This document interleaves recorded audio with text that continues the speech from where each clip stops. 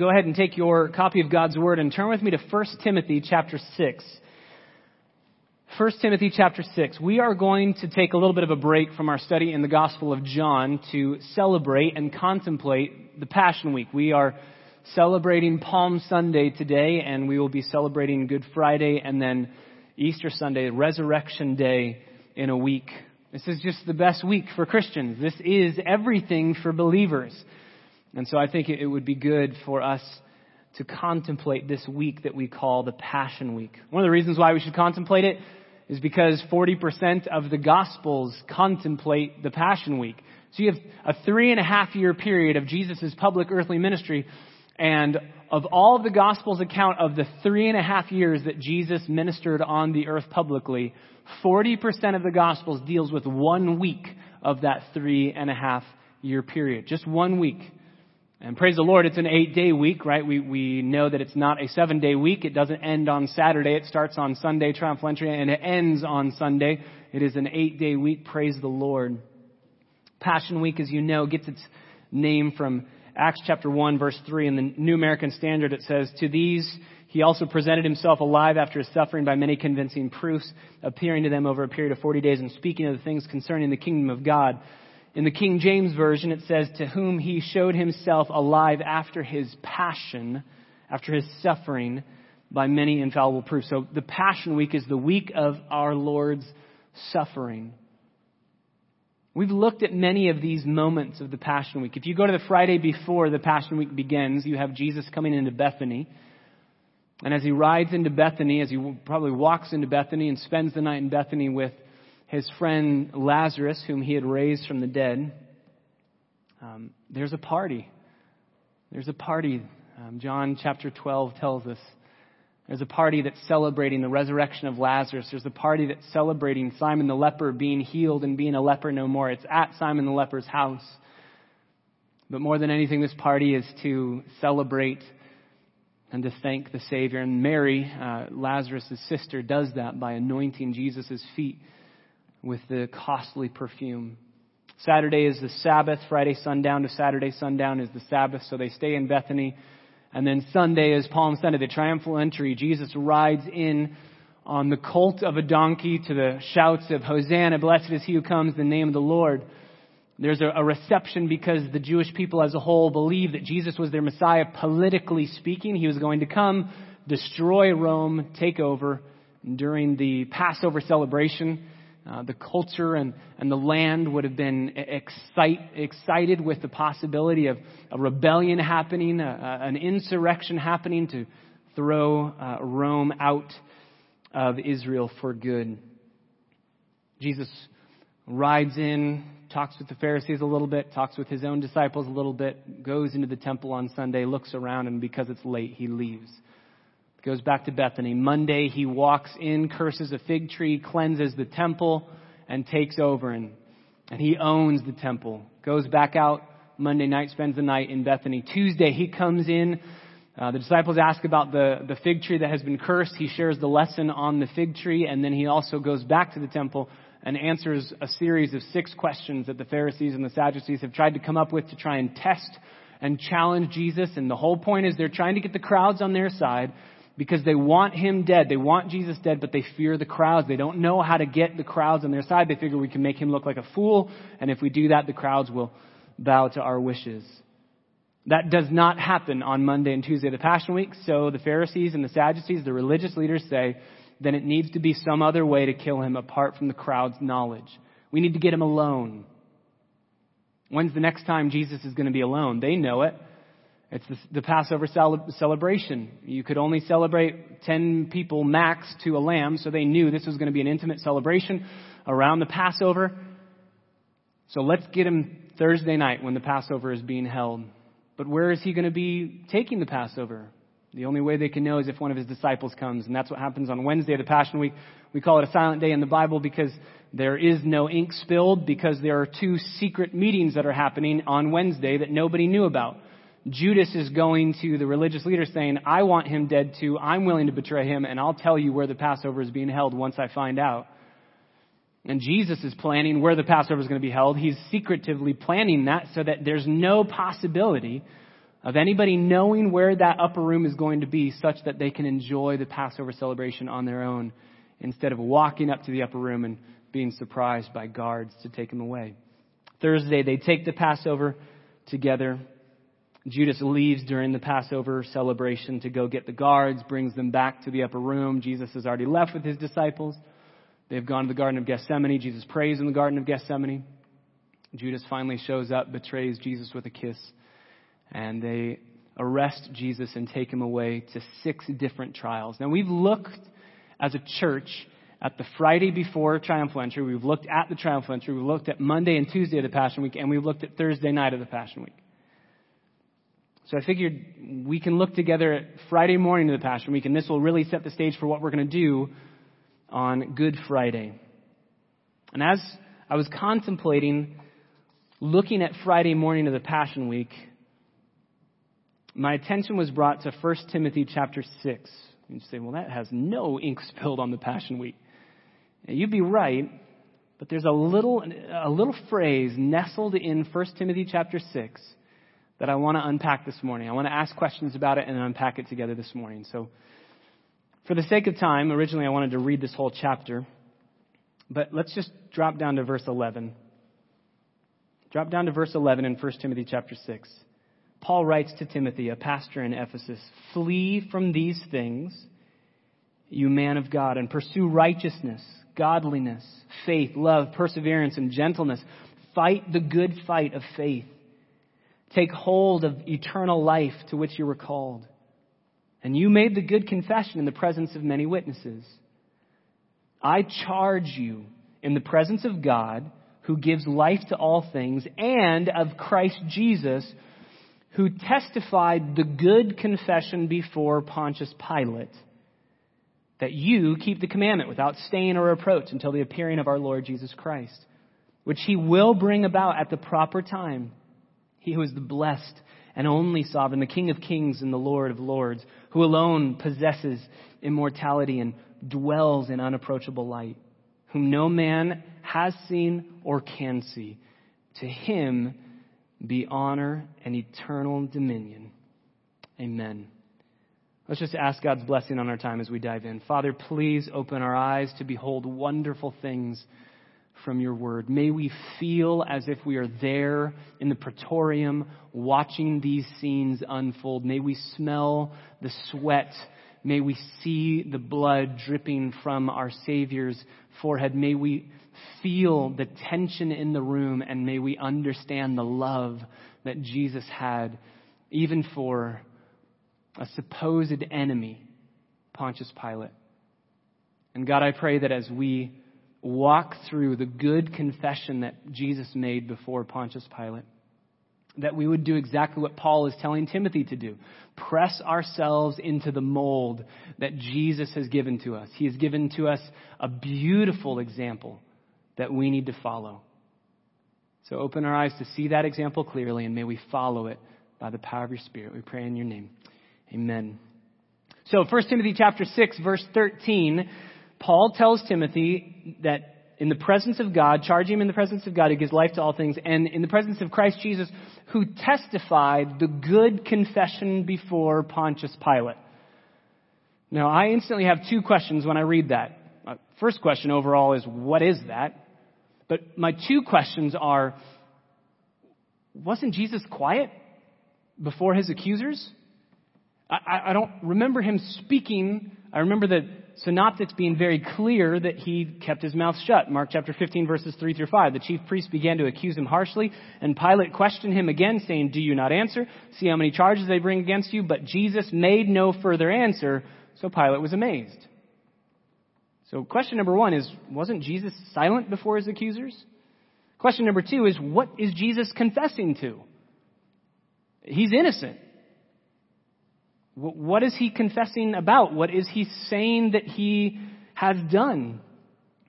We know biblically he was obviously innocent, not only because of his person and his holiness as being God, but Pilate knew that. 5 times, you can count them up in the gospel records, 5 times Pilate proclaimed explicitly the innocence of Jesus. Luke chapter 23, verse 4, he says, I find no fault in this man. Luke chapter 23, 14 through 15, I have found no guilt in this man. Luke chapter 23, verse 22, after the Barabbas affair, that was another attempt to try and get Jesus to go free.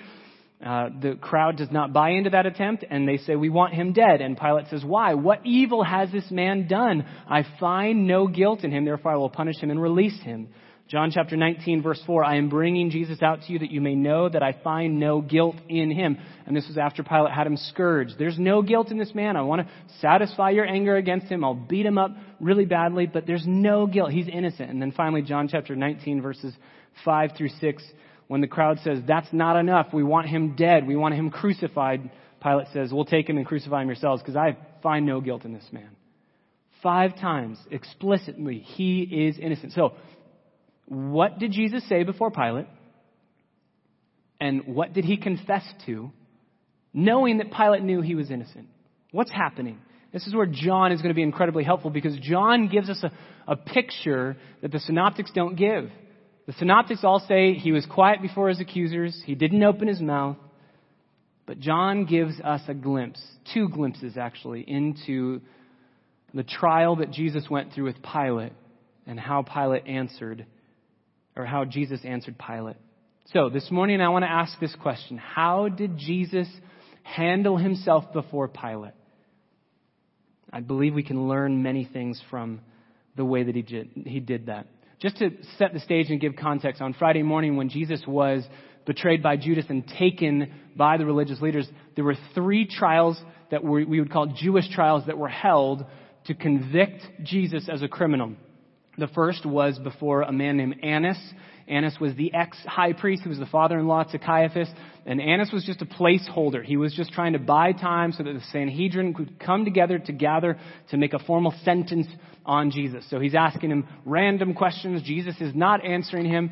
And Jesus is being beat up by the guards and ridiculed. Once the Sanhedrin has started to convene, Caiaphas takes the second trial and asks Jesus, seeking a confession from Jesus to convict him. Are you the Christ, the Son of the living God? First he just says, are you the Christ? Because he wants Jesus to answer, yes, I am. And they can take that to Rome to say, this man claims to be a king and we need to kill people who stir up sedition.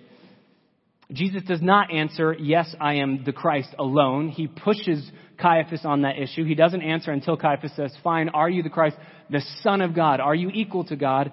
And Jesus says, yes, I am. And that's when Caiaphas says, we need no further witness. This was the whole false witness thing. We need no further witness. He is guilty of blaspheming. That's not going to help before Rome, though. But this angers Caiaphas so much that he tears his garments and he gives one final trial, one final Jewish trial before the Sanhedrin where he just says, is this man guilty? It's a fast trial. Sanhedrin says, yes, he is. And they convict him and they send him away. But the Jews were not permitted to kill or put to death their criminals. They weren't permitted to do that. Only Rome had the power to do that. Now, there's a question in our mind when we say that.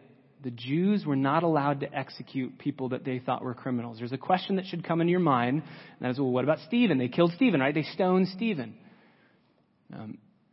Rome would kind of turn away and say, fine, if there's a nobody out there and you want to kill him, fine by us. But Jesus wasn't a nobody. Jesus was known throughout the entire land. So to kill Jesus by stoning him would be to incite a riot. They knew we had to take him to Rome. So they take him to Pilate. They take him before a Roman trial. And we're going to pick it up in John chapter 18. So if you have your Bibles, John chapter 18 is where we are going to spend the rest of our time. John 18 and John 19. They take him to Pilate. As you're turning there, there are 3 Roman trials. There's one before Pilate where Pilate says, this man's innocent. He has done nothing wrong. And they say, yes, he has. The religious leaders say, you should kill him because he's incited a rebellion starting all the way in Galilee and coming all the way down to Jerusalem. And Pilate hears the word Galilee and he says, fine, if he's a Galilean, he's not in my jurisdiction. Send him to Herod. He's innocent. I don't want to deal with this man. Send him to Herod. So Herod Antipas, who is there, Herod Antipas is the one who had killed John the Baptist. Herod is excited to meet Jesus and to see him and asks him to do miracles and wants him to do things. And Jesus does nothing. He stands silent before Herod, and Herod says, he's not guilty. He's an innocent man. He's just ludicrous. He's crazy, but I'm not killing him. Send him back to Pilate. Pilate receives Jesus yet again and says he's innocent and tries to fight to free Jesus. First, the Barabbas affair. Second, whipping and scourging Jesus. But the crowd won't have it. John, the gospel writer, gives us the first and last of these Roman trials. Both are before Pilate. So let's look at the first one in John chapter 18, starting in verse 28.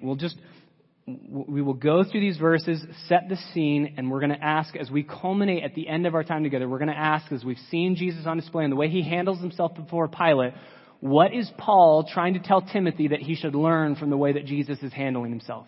What is this good confession before Pilate? And how is it supposed to help you live your life to the glory of God? Okay, first trial. Verse 28, John chapter 18, verse 28. Then they, this is the religious leaders, led Jesus from Caiaphas into the praetorium. It was early, and they themselves did not enter into the praetorium so that they would not be defiled, but could eat the Passover. That is blatant hypocrisy. They want to murder a man, but they don't want to be unclean for the celebration of the Passover feast. Therefore, verse 29, Pilate went out to them, and he said, what accusation do you bring against this man? They are wanting this man to be killed, and he says, what accusation do you bring? Verse 30, they answered and they said to him, if this man were not an evildoer, we would not have delivered him to you. That's their version of saying, Pilate, play the game. We already established this. We're going to bring you a criminal. We want you just to say yes. They didn't even want a trial before Pilate. They wanted Pilate to take Jesus and kill him. But Pilate says, I need to know who I'm killing. I need to do some form of interrogation here. So what's the charge? And they say, play the game, Pilate. Just kill him. Forget the charge. It doesn't matter. Just take him and kill him. Verse 31, Pilate says, take him yourselves then. Judge him according to your own law. But the Jews answered and said, we are not permitted to put anyone to death. And this is to fulfill the word of Jesus, which he had spoken, signifying by what kind of death he was about to die. Instead of just being taken out and stoned, which would have been a very private thing, Jesus knew, I have to be crucified publicly. And we're going to talk about that on Friday of this week when we celebrate Good Friday. So, verse 33, Pilate entered again into the praetorium and summoned Jesus.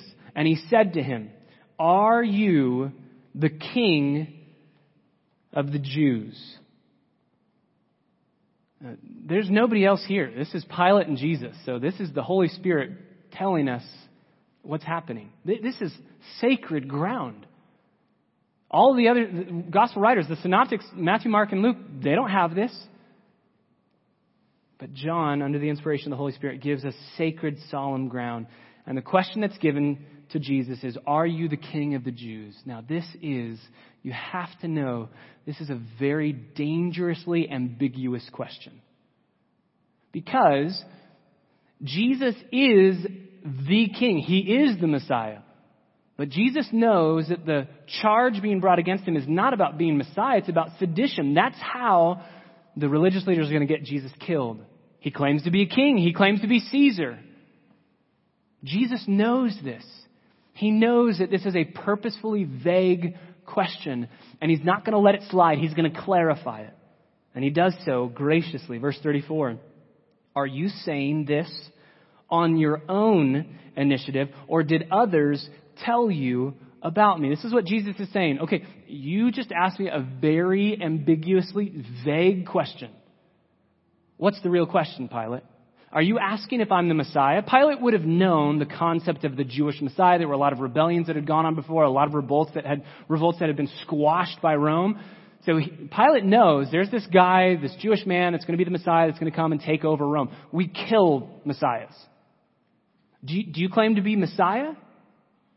Or is this, you're just some crazy man that has no real claim to any, what are you doing? Who are you? And Jesus knows that. So he asks, are you asking if I'm truly the Messiah, the promised one from the Old Testament? Are you asking me that? Or are you asking me if I'm guilty of sedition, of causing an insurrection? Which one is it, Pilate? Are you asking from the bottom of your own heart? Or are you asking because of what the religious leaders have said? Pilate answers him. I am not a Jew, am I? Your own nation and the chief priest delivered you to me. What have you done? So Pilate's answer, Pilate says, are you the king of the Jews? Are you an insurrectionist? Are you the promised Messiah? Who are you? What are you doing?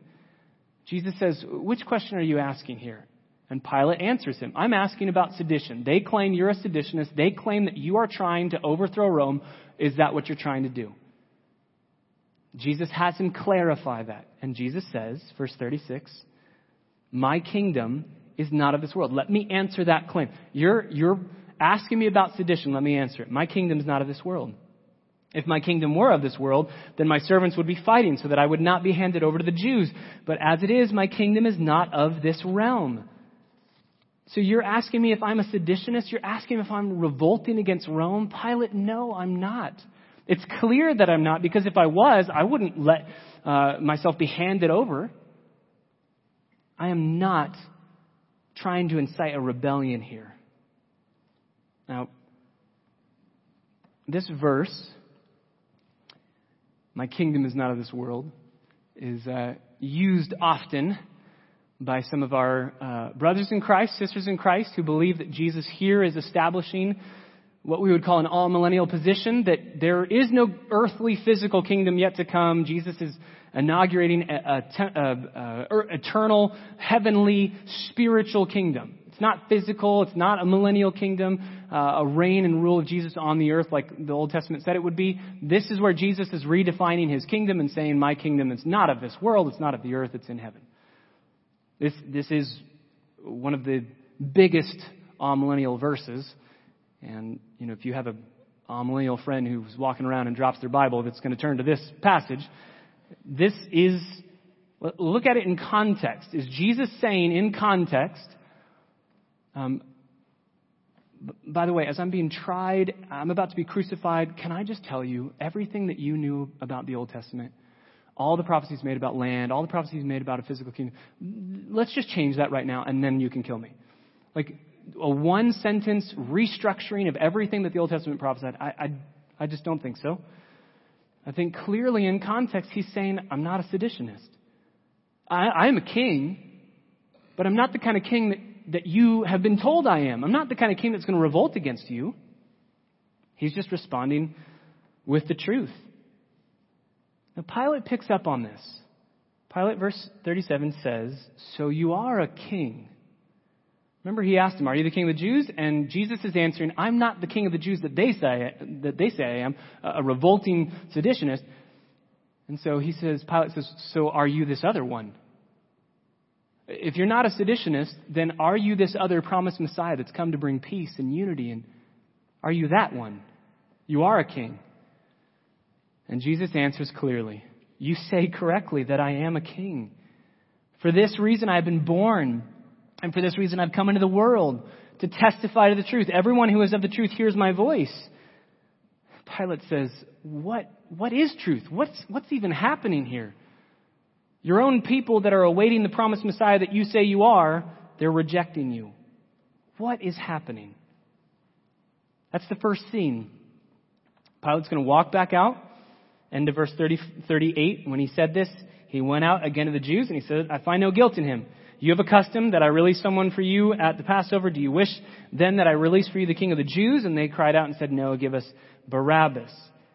So verse 1 of chapter 19, Pilate then took Jesus and scourged him. And the soldiers twisted together a crown of thorns and put it on his head, put a purple robe on him. And they began to come up to him and say, Hail, King of the Jews, and to give him slaps in the face. And Pilate came out again and said to them, Behold, I'm bringing him out to you so that you may know that I find no guilt in him. He's innocent. Jesus came out wearing the crown of thorns and the purple robe, and Pilate said to them, Behold the man.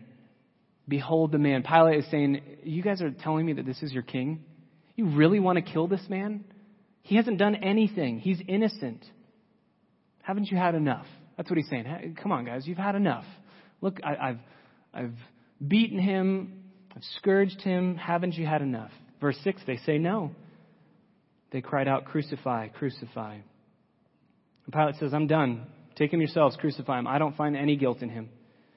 The Jews answered, We have a law, And by that law, he ought to die because he made himself out to be the Son of God. So they brought to Rome, to Pilate, he claims to be king. He should die. He claims to be Caesar. He's going to cause a revolt. Pilate asked Jesus that. Jesus said, nope, that's not what I am. And so he's innocent of those charges. So the Jews say, fine, try him on our charge. Forget claiming to be Caesar. We don't even care about that. He claims to be God. Kill him for that. If you're not going to kill him for your laws, then kill him for our laws, or else we are going to start a rebellion against you. Verse 8, therefore, when Pilate heard this statement, he was even more afraid. I think Pilate already knew there's something special about this guy. And when he hears that he has claimed to be the Son of God, he's thinking, I'm dealing with God, very God. He's afraid. He enters into the praetorium again. This is the second trial. This is technically the third, because in between the first and the second that John records is the trial with Herod Antipas. John doesn't record that because we have that in the synoptics. So here's the final trial before Pilate. Again, just Jesus and Pilate alone in the praetorium. And he says to Jesus, verse 9, where are you from? Where are you from? Who are you? What is happening here? You're clearly not causing a rebellion. They want you dead. Who are you? Where have you come from? Jesus doesn't answer. So, verse 10, Pilate said to him, you don't speak to me? Do you not know that I have the authority to release you and I have authority to crucify you? I believe what Pilate is saying is, I know you're innocent. Give me something that I can work with to get you out of here. You're not guilty. And I have authority to make this happen. Listen to how Jesus responds. Jesus says, and sanctified imagination. Jesus is in shackles, in chains. He has been beaten. He is bloodied. He is bruised. His eyes might be completely swollen shut.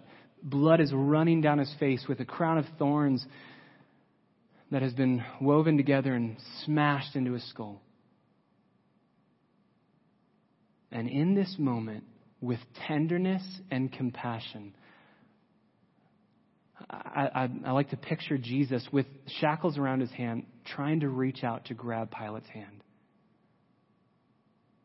Pilate says, don't you know? I have the authority to release you. I have the authority. Give me something to work with. And Jesus reaches out and grabs Pilate's hand, and he says to him, you would have no authority over me unless it had been given to you from above. For this reason, he who delivered me to you has the greater sin. Now, that's a difficult statement. People tend to think that Jesus is saying, you've been given this from above, meaning from God. And absolutely, God is sovereign in this. I actually think the construction of what Jesus is saying is clear because of the for this reason. I think what Jesus is just saying is, this isn't your battle. You didn't pick a fight with me. You were just placed here by Rome. That's the from above. You were given this assignment. You didn't come to Israel to try and kill me. I know that you are not wanting to do this. And that's why he says, for this reason, the one who's really guilty. Now, Pilate is going to be guilty of still murdering Jesus. He needs to have a backbone here, and he doesn't. But I think what Jesus is saying is, you're not picking this fight. I know that you want out of this. This isn't about you. This is about somebody else who hates me. But Pilate, you need to know, Caiaphas hates me, and he and all the religious leaders want me dead because it's God's plan. Pilate, don't try and stop this. Do what you need to do because I have come for this reason. I've come for this reason. As a result of what he has said to Pilate, verse 12, Pilate made efforts to release him. With compassion and grace, Jesus says, it's not your fight. You're not picking a fight here. Rome just sent you. Caiaphas is the one who picked this fight. He had the illegal trials. He had the plot in the night. You didn't do any of that. And Jesus says again, or Pilate says again, Jesus is innocent. I want to release you.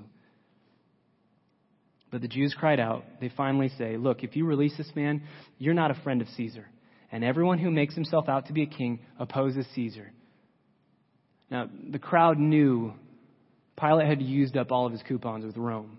Pilate had tried as much as he could to squash rebellions and just kept getting in trouble. He was a man with a lot of trouble in his past. He had a best friend whose name was Sejanus, and Sejanus had been convicted by Caesar of causing a rebellion in Rome to try and overthrow Caesar. And Pilate is scared.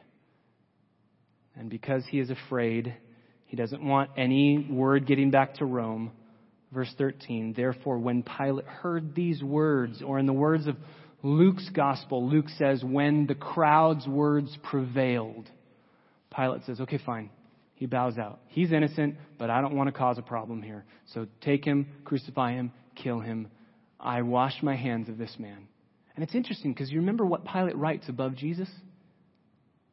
Jesus is going to be killed for making himself out to be king, for causing a revolt, even though Pilate knows he hasn't. But Pilate says, King of the Jews. This is the King of the Jews. I just wonder, what did Pilate mean? Do you remember what the religious leaders do? They say, he's not our king. Change it. Take it down. And Pilate says, what I've written, I've written. Leave it there. I wonder if Pilate's wondering about the words that Jesus said. I'm not the kind of king you think I am. Yes, I am a king, but not of this world. I think that these words were ringing in Pilate's ears for years and years to come. So how did Jesus handle himself before Pilate? 2 trials. How did Jesus handle himself? Let me just read the responses that Jesus gives. John 18, verse 34. Jesus says, are you saying this on your own initiative, or did others tell you about me? Let's clarify the question, Pilate. Who's asking and what are you asking? I want to make sure that I don't answer something that you're asking, but I answer incorrectly. I want to make sure that I answer what you're asking. He clarifies the truth. He's committed to the truth. John chapter 18, verse 36, Jesus answers, my kingdom's not of this world. If my kingdom were of this world, then my servants would be fighting so that I would not be handed over to the Jews. But as it is, my kingdom is not of this realm. John 18, 37, when Pilate says, are you a king, or you are a king? Jesus answers, you say correctly that I am a king. For this reason I have been born, and for this reason I have come into the world to testify the truth. And everyone who is of the truth hears my voice.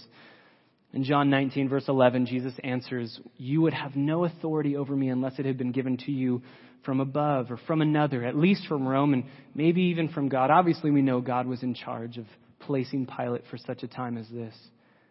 For this reason, Jesus says, he who delivered me to you has the greater sin. 4 sayings that Jesus gives before Pilate. Remember, Paul's encouragement to Timothy. Press yourself into the mold of how Jesus handled himself in giving the good confession before Pilate. These 4 statements are gracious, they're truthful, they're clear, they're compassionate. So let's summarize them in 3 points. Number 1, before Pilate, Jesus was committed to the truth despite all the lies around him. Jesus was committed to the truth despite all of the lies around him. He clarifies questions. As Pilate asks him a question, he doesn't just say, yeah, sure, go ahead, kill me. He wants us to know, and everyone around him to know, he died as an innocent man. If he had said, yeah, I'm the king of the Jews, Pilate would have said, okay, fine, you are a seditionist, let's kill you as somebody claiming to be Caesar. Jesus can't die as somebody claiming to be Caesar. Jesus dies as somebody claiming to be God. And so he says, wait, hang on, what is the question? Let's clarify it. He's committed to the truth, even though there's lies around him. That's why when false witnesses are brought against him, he entrusts himself, 1 Peter chapter 2, verse 23, to God who judges righteously. And when he's asked a question by Pilate in an intimate setting, he answers to get clarification and clearly speak the truth. Number 2, Jesus, before Pilate, was committed to the Father's will, even though it would cost him his life. He was committed to the Father's will, even though it would cost him his life. So he's, number 1, committed to the truth despite the lies around him. And number 2, he's committed to the Father's will. It's for this reason that I've come. Pilate, you're trying to get me off the hook. You've proclaimed my innocence. You're doing everything that you possibly can, but I've come for this reason. I need to die. He's committed to the Father's will, even though he knows it's going to cost him his life. This is necessary to fulfill all righteousness. So Pilate, don't stop. The gears are in motion. This machine is all working towards the end goal of me being on that cross. So don't stop it. He's committed to the Father's will. And finally, number 3, he's committed to loving all around him, even though they would be his enemies.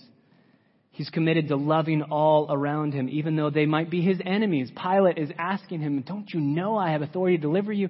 And in a gracious response, Jesus says, you're not the one who's in this. This isn't your fight. Just hand me over. Crucify me. This is what has to happen. But I know it's not your fight.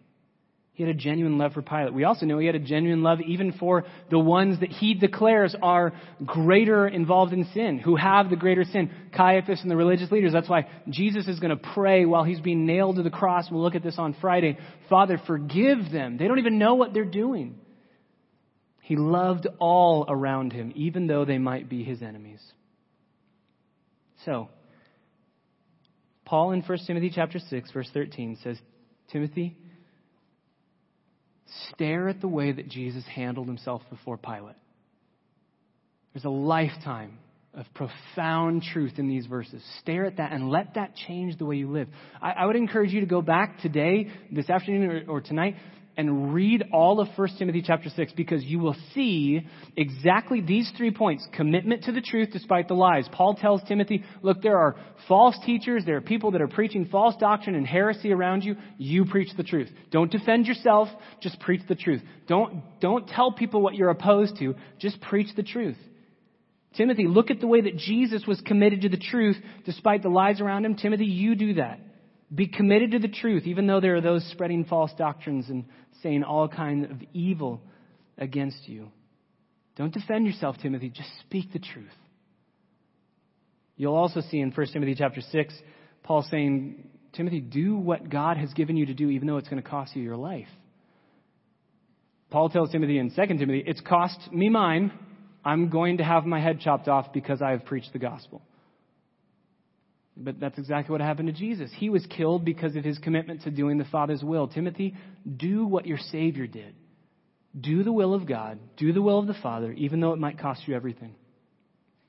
And finally, number 3, Timothy, love, be gracious. Look at the end of 1 Timothy chapter 6. Be gracious to all around you, even the ones that are trying to use the name of Jesus to gain money or power or influence. Love them. Yes, they would proclaim themselves to be your enemies, but treat them the way that Jesus treated his own enemies.